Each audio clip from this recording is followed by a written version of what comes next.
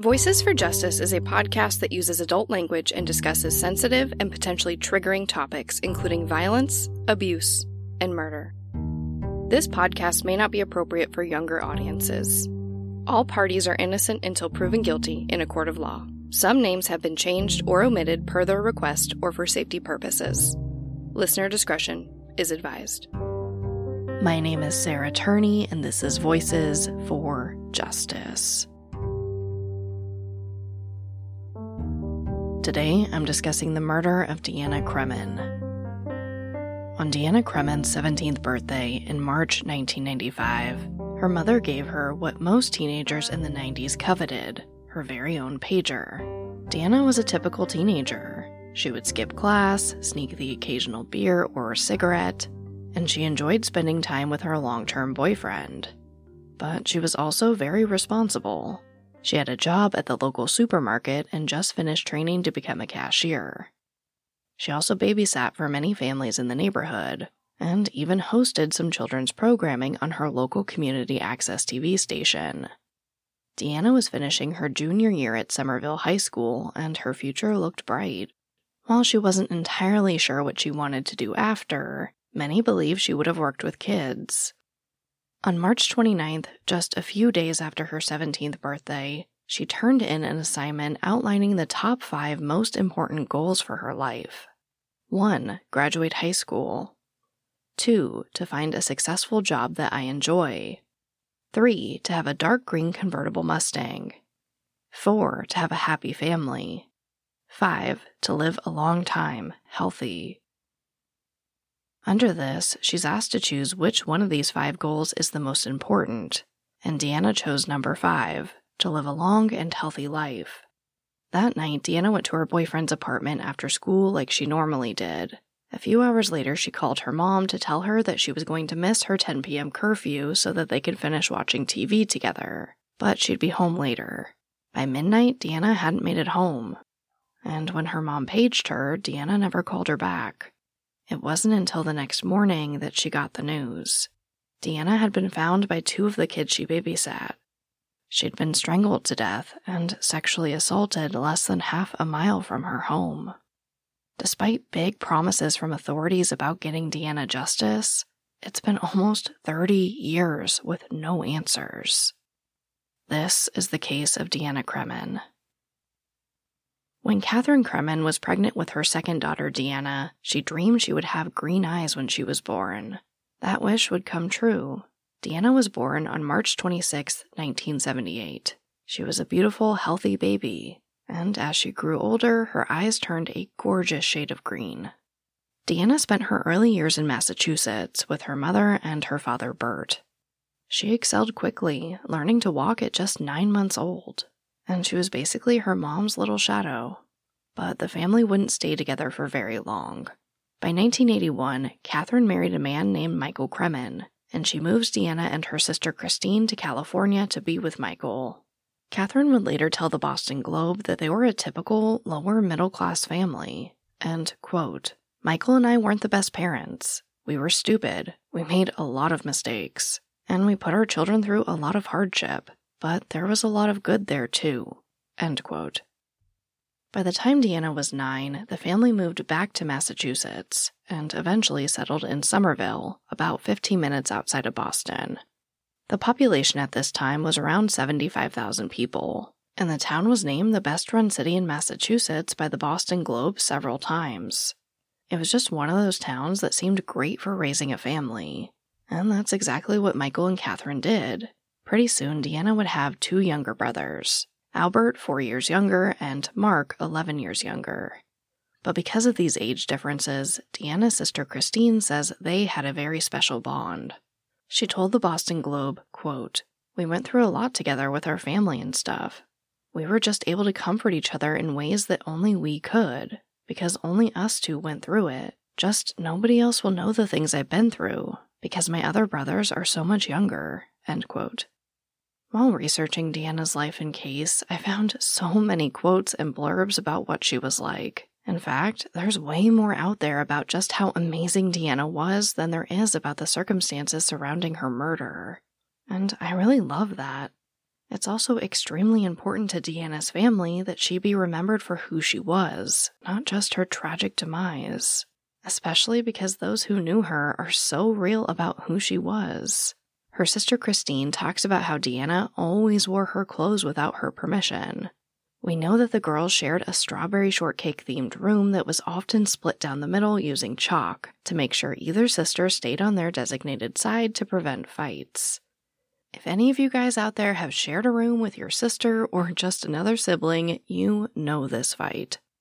Catherine has also discussed how she once found the girls trying to make chicken soup in the toilet. As Deanna got older, she became fiercely protective of her younger brothers, and in most family photos you can see her hugging on one of them. She also just really enjoyed taking care of kids in general, and was not only the neighborhood's favorite babysitter, but she actually acted in 2 different television shows geared toward children for the local Somerville Community Access TV station. One show was called Socks. Deanna plays this Alice in Wonderland type character as we follow the story of a sock lost in the dryer who learns that it's okay to be an individual. Now, while Deanna wasn't 100% sure about what she wanted to do after high school, she was enrolled in the child development program at Somerville High, and most believe she would have worked with kids in some capacity in the future. Deanna also spent a good amount of her time caring for her grandmother with Alzheimer's.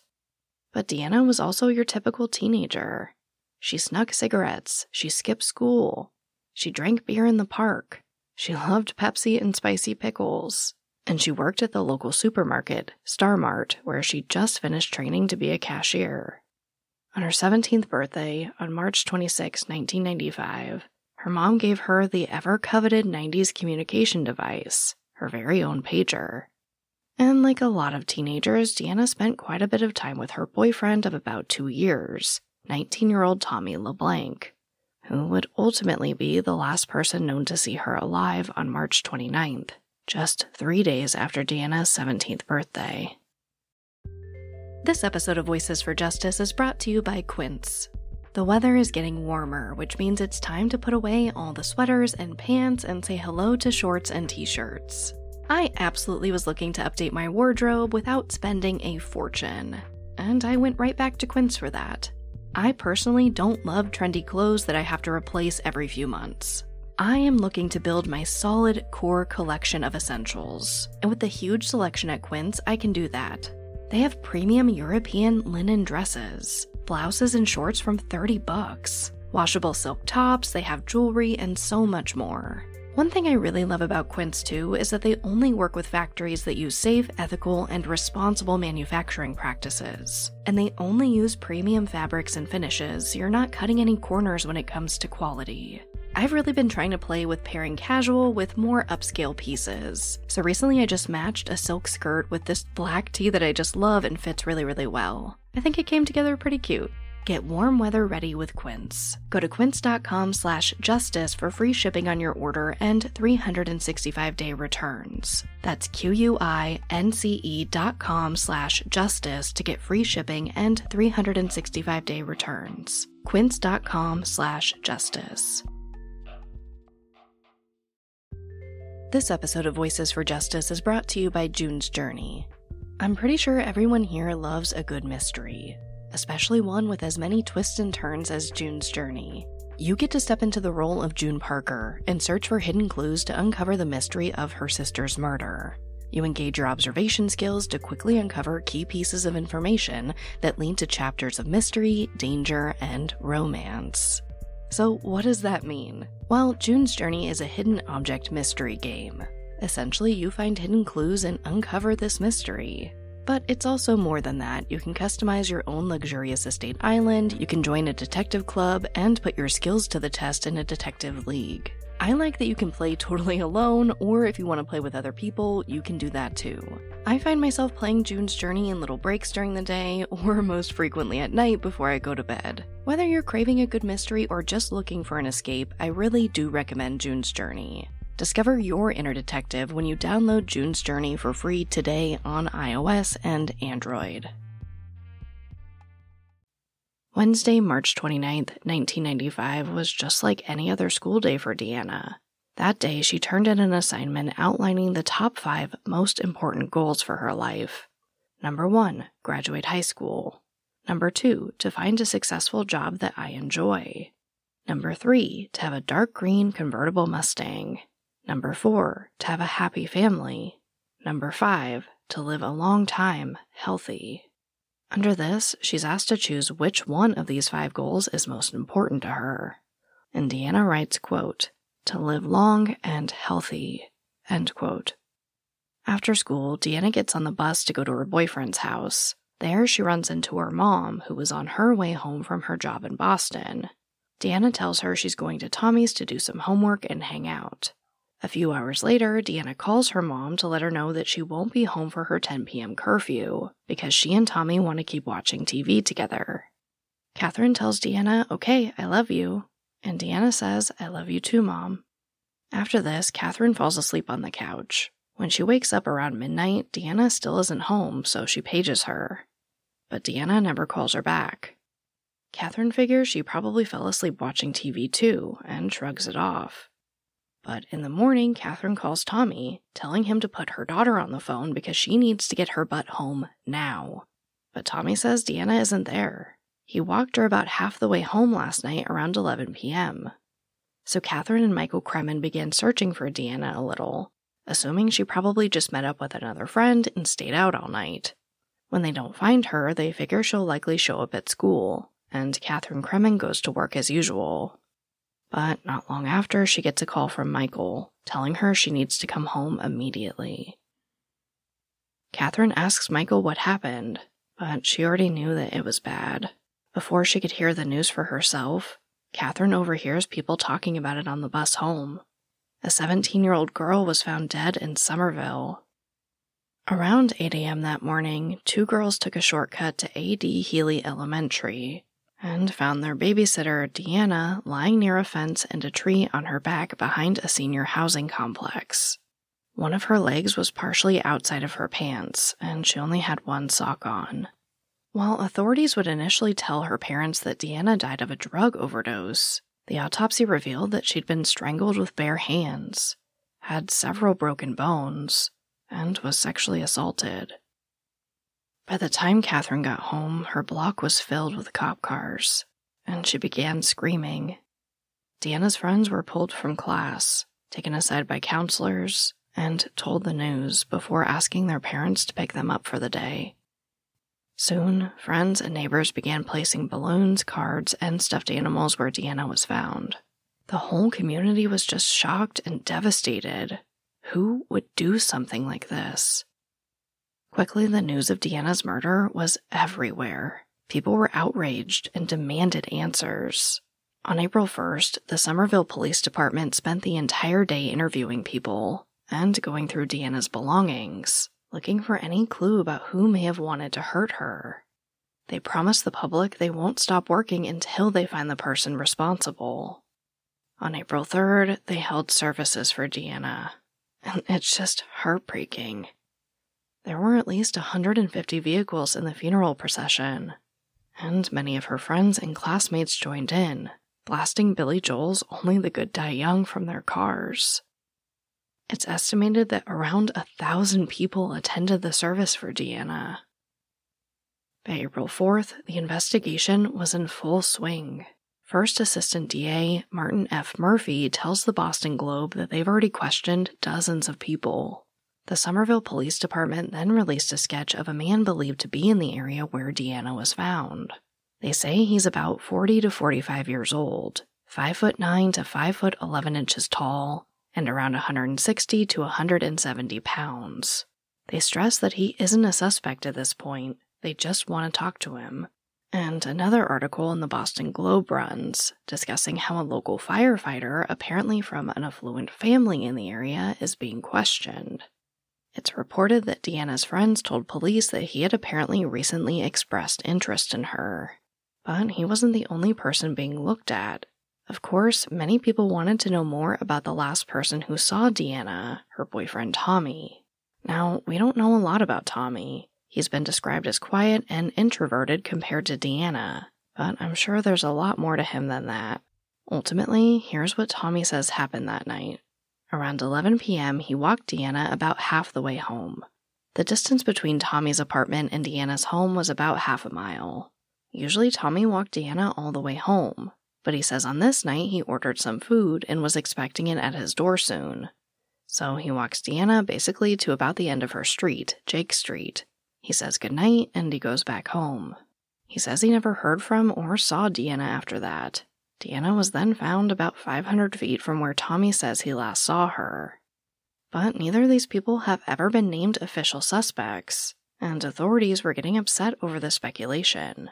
Middlesex DA Thomas Riley told the Boston Globe, quote, "I think it's reckless and irresponsible at this stage of the investigation to name anyone. It's unfair to the victim's family, to anyone named, and it creates obstacles for us. What good does it do? This has the potential to tear a city apart." End quote. The speculation about Tommy only grew after his mother got a restraining order against him in the months after Deanna's murder.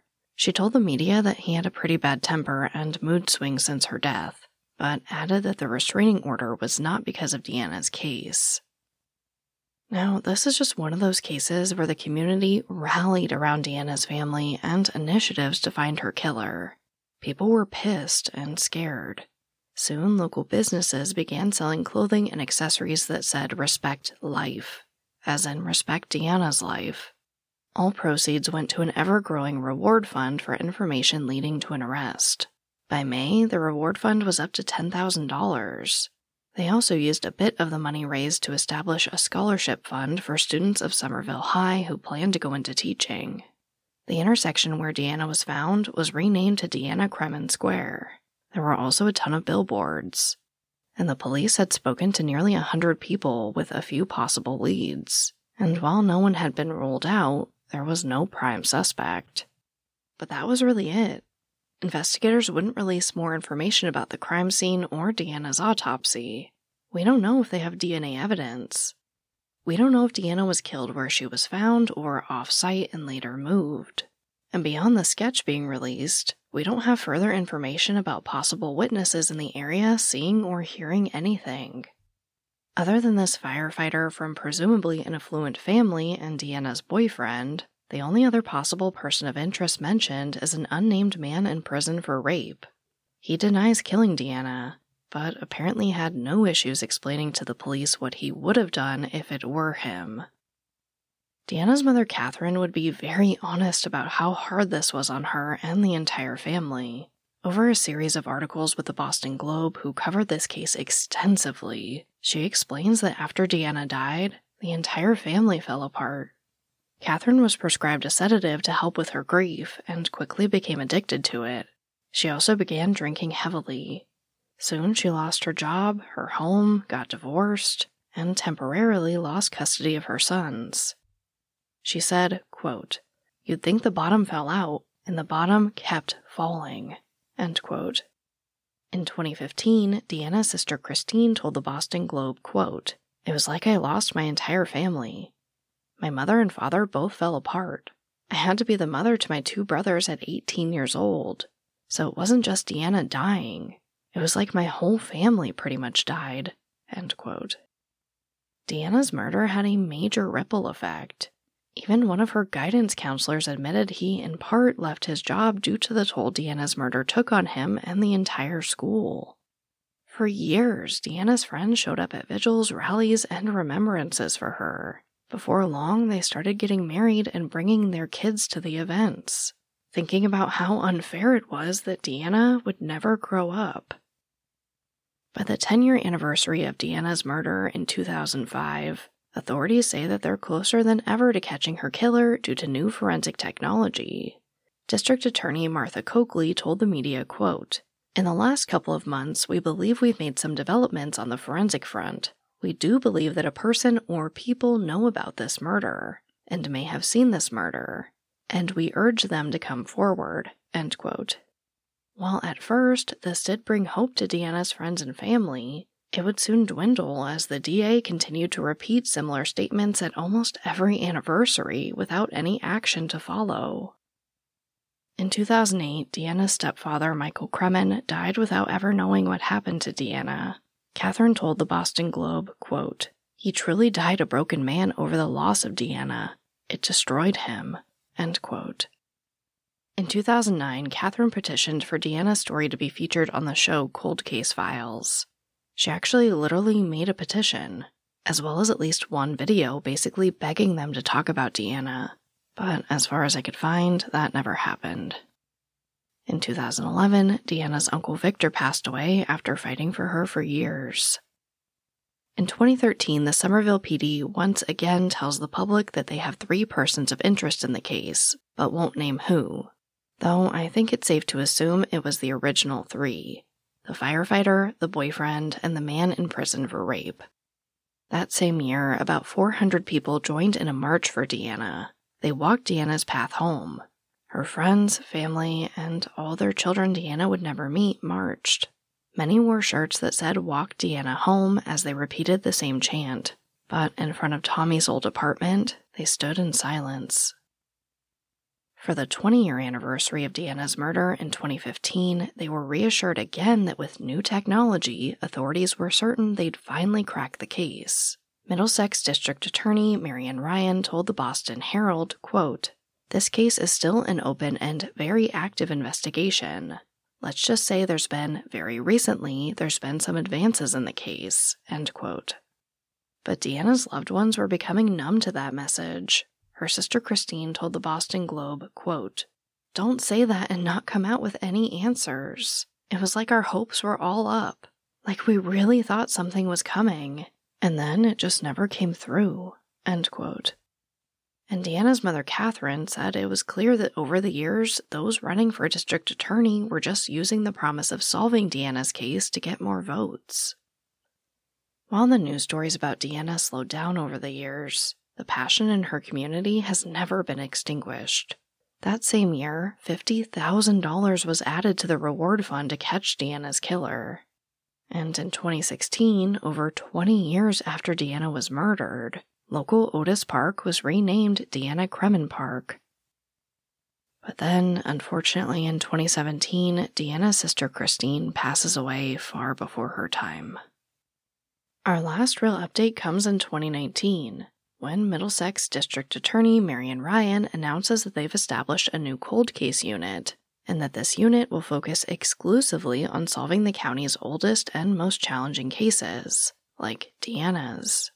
But Deanna's case remains unsolved. The Somerville Police Department maintains that the case is open and active, and thus they remain extremely tight-lipped. No new information has been released, and no new persons of interest have been identified, and if there has been progress in the case, they aren't talking about it. So who killed Deanna Kremen? Well, it appears that the man in the sketch has never been identified. We don't know much more about this man convicted of rape, and the firefighter, while brought in for questioning a few times, remains a bit of a mystery. All we really know is that it appears Deanna and her friends used to walk by his fire station on the way to school, and again that he expressed some type of interest in her, possibly hitting on her at some point. While there are rumors swirling around on Reddit that he possibly spent some time with her, I couldn't find a credible source to confirm that. As for Deanna's boyfriend Tommy LeBlanc, well, Deanna's family hasn't heard from him in over 20 years. They say he was never active in raising awareness about Deanna's murder, and he's never really spoken to the media. Deanna's mother, Catherine, has made many statements about her belief that Tommy knows more than what he's told police, and that he may be at least involved in what happened to her daughter in 1995. Now, I do have some thoughts I'd like to share with you. This is a case where we know next to nothing about the actual investigation. We don't know if anyone saw or heard anything outside of that initial sketch. We don't know much about the crime scene. The autopsy has never been released. We don't know what they do or don't have, so we're mostly left with a lot of speculation. And while we also don't know these 3 persons of interest, I think by now a lot of us have seen examples of how law enforcement, like all humans, are not perfect. There is so much talk from the DA and the Somerville PD about new technology and testing that I have to believe they have something to test. My fear is, after almost 30 years now, what's actually left that could be viable for testing? that maybe there's not a lot left that's actually viable for testing. As they've said themselves, technology has changed so much over the years. So I have to wonder what evidence, if any, was actually maintained over the years for future testing. Sometimes these samples are kind of used to their fullest extent and eventually destroyed. It's just the way these things go. So, like Deanna's family, I do fear that authorities are placating them with promises of new technology year after year without producing any results. Deanna was and is fiercely loved by a large community of people still fighting for her today, including her mother, Catherine. And I don't think authorities can keep using the same line year after year without this community finally saying enough is enough. I could see them demanding the case file, or at least for more information to be released to the public. Like we saw last week in the case of Josh Guimond, after decades without a solve, sometimes the only option left is to release more information to the public and beg for their help. Which brings me right to our call to action. While Deanna's case was huge in the media when she was first murdered, I was pretty shocked to see how little coverage her case gets these days. I know there's no crazy crime scene to analyze, and no list of shocking persons of interest to pore over, but Deanna matters. A 17-year-old kid should be able to walk half a block home at 11 p.m. at night without being strangled and sexually assaulted. And her killer should not be free to roam this earth after taking such a bright light out of this world. Deanna had every right to realize her top priority, to live a long and healthy life. So please share her story.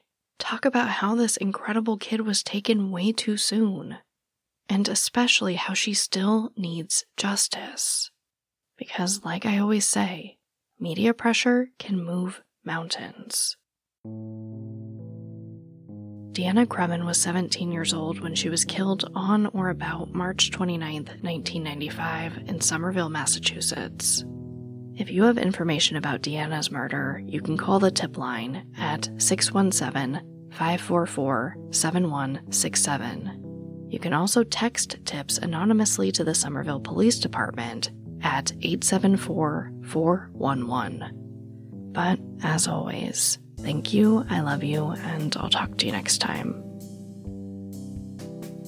Voices for Justice is hosted and produced by me, Sarah Turney, and is a Voices for Justice media original. If you love what we do here, please don't forget to follow, rate, and review the show in your podcast player. It's an easy and free way to help us and help more people find these cases in need of justice. You can also support what we do here on Patreon at patreon.com/voicesforjustice. And for even more content, check out my other podcast, Disappearances, only on Spotify.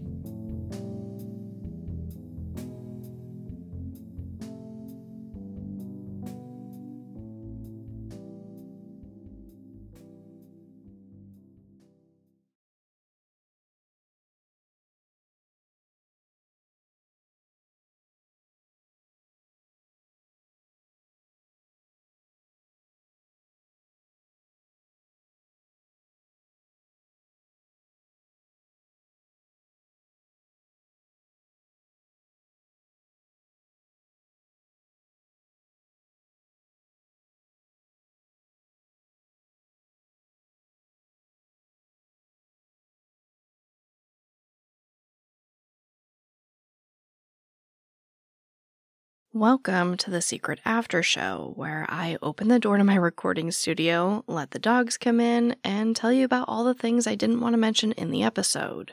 If you're new here, this is basically my version of bullshit true crime banter that you'd find normally at the beginning of a podcast. I like to put it here so you can kind of opt out of that, and also so that we can focus on the facts when telling the stories about these cases. When I was putting together this episode, I realized it was going to be pretty different than a lot of my other episodes. At first, I wasn't sure I'd be able to put together a full-length episode. Because, like I mentioned, there's just not a lot of details out there about the crime. There's a ton out there about Deanna, but we know next to nothing about how she was actually killed. In my research, I do look around to see what type of media coverage these cases get. Have they been featured on a lot of podcasts, a lot of YouTube videos? Are they on Unsolved Mysteries? I have this entire section for media coverage in my research. And Deanna's case just hasn't been covered a lot, and that really made me start to think, and I guess kind of realize that, in my opinion, is probably largely because we don't have a lot of details about how she died. Like I kind of went over in the episode, there's no crazy crime scene to go over. We don't have a ton of persons of interest for me to look into their background and tell you their entire arrest history and speculate on whether or not they did it. And unfortunately, I do think that hurts Deanna's case in terms of getting media coverage. I don't think a lot of people want to report, 2 or 3 pages or whatever about what Deanna was like. And I think instead of going into a very long conversation about why that is in the true crime industry, I'm just going to leave it at that. Other than that, I do want to mention my Patreon and my brand new series, Dark Truth. Now, if you're not on my Patreon, Dark Truth is a series where I kind of talk about things within the breadth of justice, if you will, but things that aren't as urgent as what I cover over here. It's basically stuff I'm interested in that I think people should know about. So I cover things like, Marley's scratching, but I cover things like, the dark truth behind Black Friday, how Black Friday happened, and if you're really getting good deals. I also covered Halloween candy panic and whether or not you really need to be afraid of, going trick-or-treating or if that's all perpetrated by the media. Most recently, I covered the reality TV show cult classic at this point, Kid Nation. And if you don't remember, not to spoil it for you, but they broke kind of a lot of labor laws. I mean, not officially, but they skirted around it. I talk about it in the episode. And ultimately, a kid drank bleach. They had one outhouse for 40 kids. It was a mess. So like I said, it's not, urgent like a missing person or trying to solve a murder, but they're topics that I care about. In the future, I plan to cover things like the CSI effect and the effect that that's having on juries and things like influencer scams. So again, it is a little bit more lighthearted over there, but most of all, it's just stuff I'm interested in outside of these actual cases. So if for whatever reason you want to hear me talk more, or you just want to support the show and what we do, I would love it if you hopped over to Patreon and considered it. It starts at $5. It goes all the way up to $20 if you want stuff like stickers and shirts. But for $5, you get it all, and you get ad-free episodes of these episodes as well.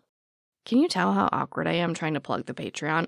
I love the content I make over there, and I love being able to interact with you guys, but I hate talking about Patreon, so thank you for tolerating me. I love you, and I'll talk to you next time. When you need mealtime inspiration, it's worth shopping Kroger, where you'll find over 30,000 mouth-watering choices that excite your inner foodie. And no matter what tasty choice you make, you'll enjoy our everyday low prices, plus extra ways to save, like digital coupons worth over $600 each week. You can also save up to $1 off per gallon at the pump with fuel points. More savings and more inspiring flavors make shopping Kroger worth it every time. Kroger, fresh for everyone. Fuel restrictions apply.